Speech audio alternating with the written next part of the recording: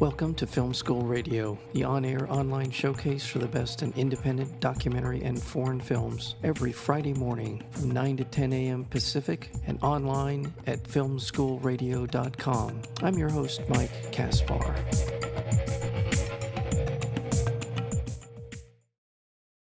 Hadijas lives with her ailing mother in the mountains of Macedonia, making a living cultivating honey using ancient beekeeping traditions. When an unruly family moves in next door, what seems like a balm for her solitude becomes a source of tension as they, too, want to practice beekeeping while disregarding her advice. The most awarded film at this year's Sundance Film Festival, winning the World Cinema Grand Jury Prize, a special jury award for cinematography, and another special jury award for originality, Honeyland is an epic, visually stunning portrait of a delicate balance between nature and humanity that has something sweet for everyone.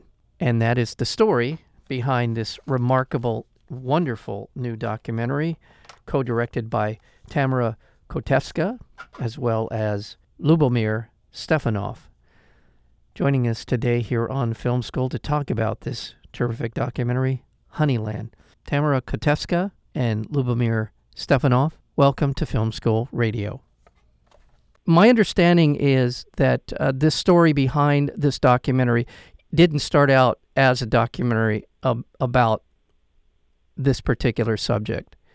Tell us a little about the origins, and I'll start with you, Tamara. How did it start? Well, the beauty of this process is that it was very spontaneous from the beginning to the end, and that it was never started as something very huge and ambitious. It started like a smaller idea that got it developing over time, which, according to us, is the best way for a documentary, especially. In different forms of films, it's different, but in documentaries, just this kind of research and developing is the best way to approach a subject. This is our second film together. We worked on the first one, which was also a documentary with environmental subject set in Macedonia. Completely different than this story, but we did the same kind of development and experimenting and research. The story of Honeyland actually started as a short, it was supposed to be a shorter documentary about the area of the river Bregalnica, which is something that the Swiss organization that financed us makes research long years before how to protect this area. And their main focus is water, so they're most interested in this river. So as we did our research to find the right subject around this river, Hugo had found this in his previous years of working with this organization. He had found this beehive and contacted the family who made them because he was curious to see what they were doing and what this wild bee hunting. And then this was all put on the standby, let's say, while we were doing the previous project, the previous documentary. And then we renewed this research, got in contact with the family, with the brothers of Atija, who are familiar in the area for the wild bee hunting. And we started seeing who is the most interesting character to start with in this quest. And it was without a question that Atija was the right character, because in this old Turkish tribe that they belong to, it's their rule that the last female remains to keep the parents until they die. And her being the last female in the family, who remained in this abandoned area, which was so different from how her brothers moved from there a long time ago.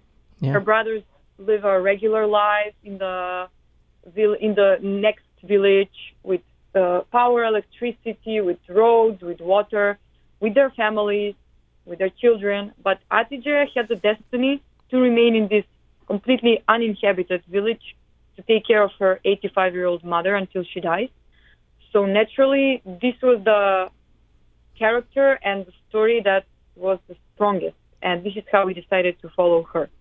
Lubomir, I'm curious as to how you established this relation with Hadijas in terms of approaching her. You must have spent a little time around her before, and it's obvious to see why she would be such an attractive subject. But what was your approach to her when you decided you wanted to maybe focus more of your attention on her? Tamara will answer this question better than me. Oh, okay. Tamara, what was she like? What was Hadija like when you said, did you start to explore the idea with her first and before you made it clear that that's what your intent was? Or Yes.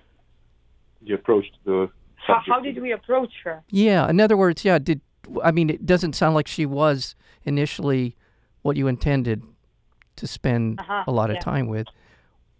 Well, this is a very important sentence she said on one of the first goings to Bekirlia that made our minds and kind of represented the way of the whole shooting for the next 3 years. Something she told me when we came there was that all her life she had a dream that some journalists came and shoot her while she was walking on the hills and tell her story to the world. In the TV. In the TV. She couldn't make a difference what we are, what kind of crew we are. Are we journalists? Are we TV? She doesn't make any difference. Uh-huh. So for her, it's just like the public eye. So this is something that explains everything about the process of work with her. She didn't... Just to finish, sorry.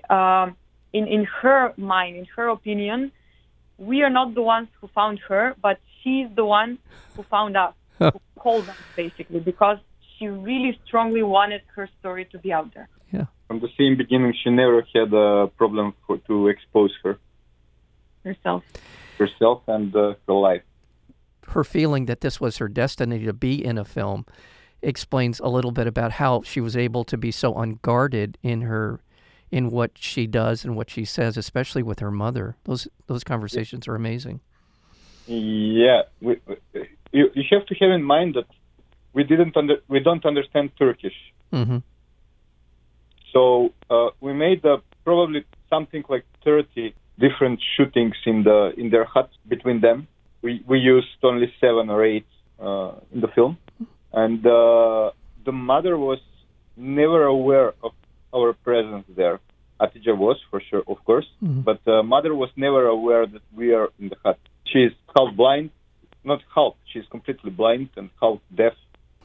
Well, those conversations are so intimate, so touching, so honest, so raw. There's one quote that I wrote down when she said to Hadija about, I'm not dying, I'm just making your life misery.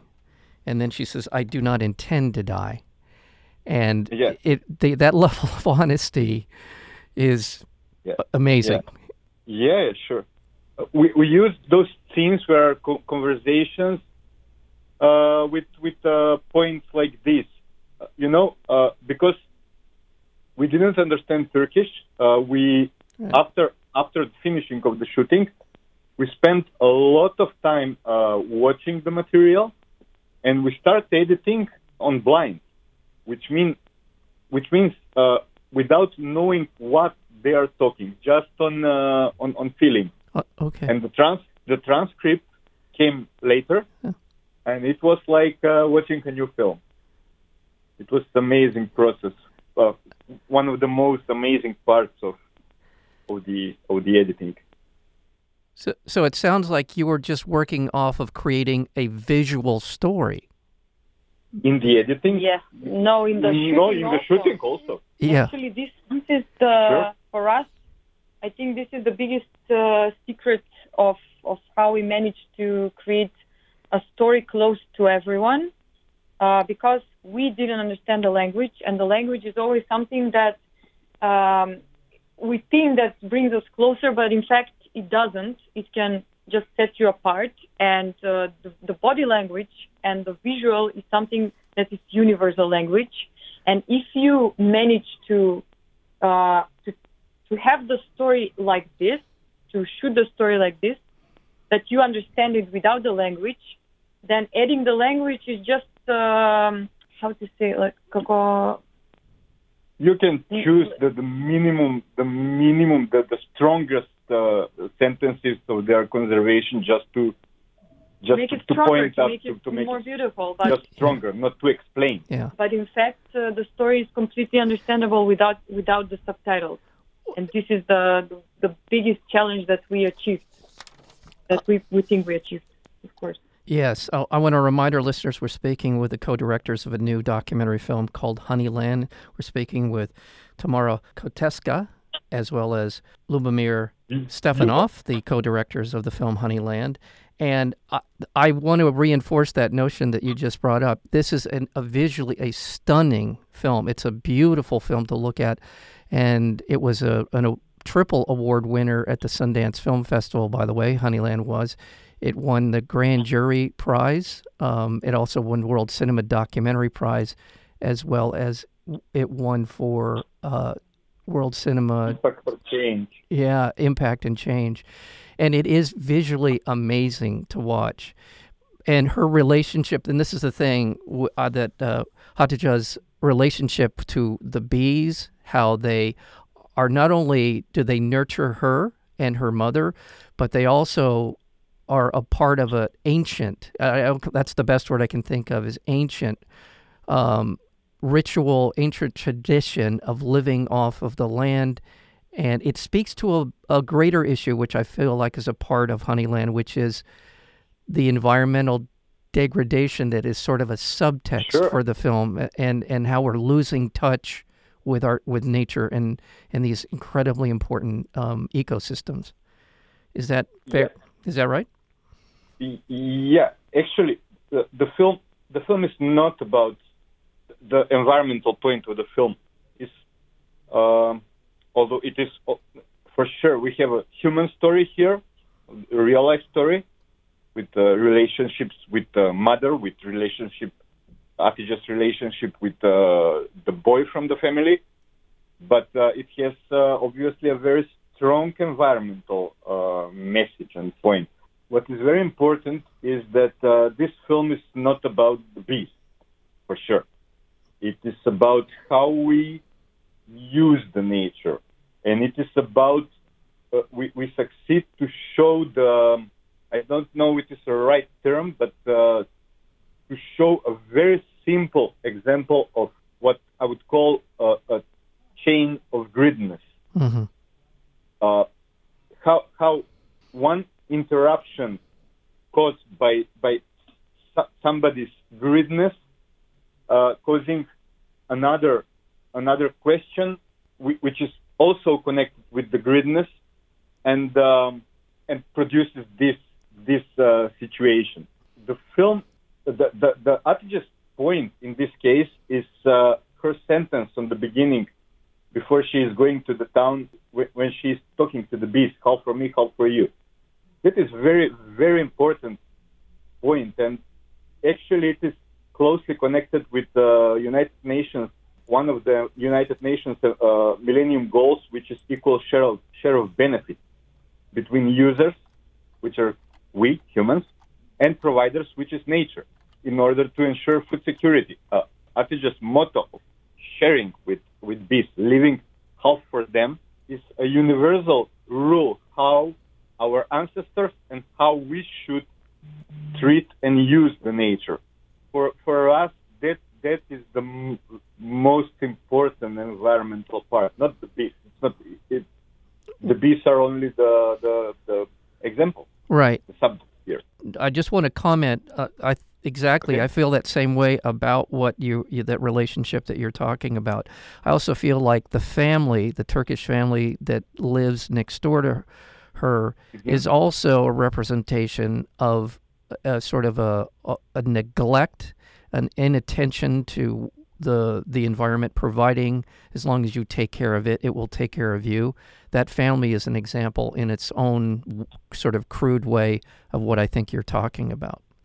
But you can't blame them. They have 150 cows. They have 7 children there. Now they have eight children. They have a newborn after the film was finished.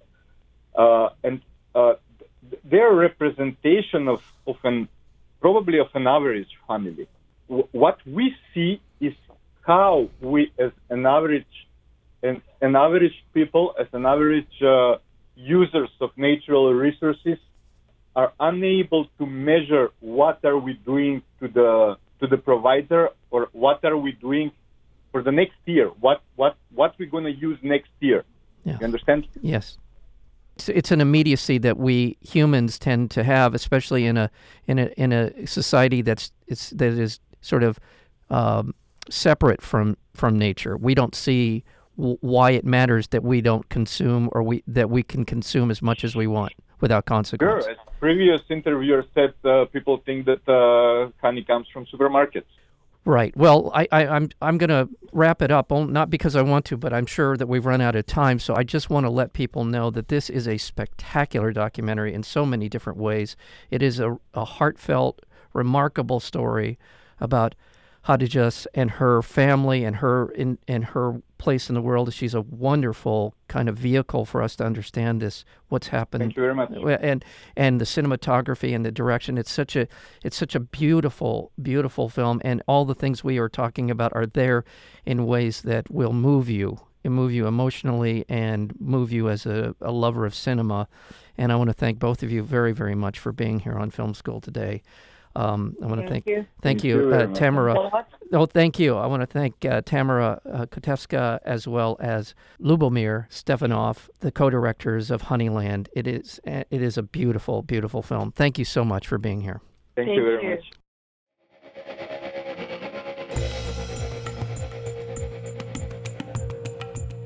You've been listening to Film School Radio, the on-air online showcase for the best in independent documentary and foreign films. You can find out more about the program at filmschoolradio.com. I'm your host, Mike Kaspar. Thank you for tuning in, and we'll see you next week with another edition of Film School Radio.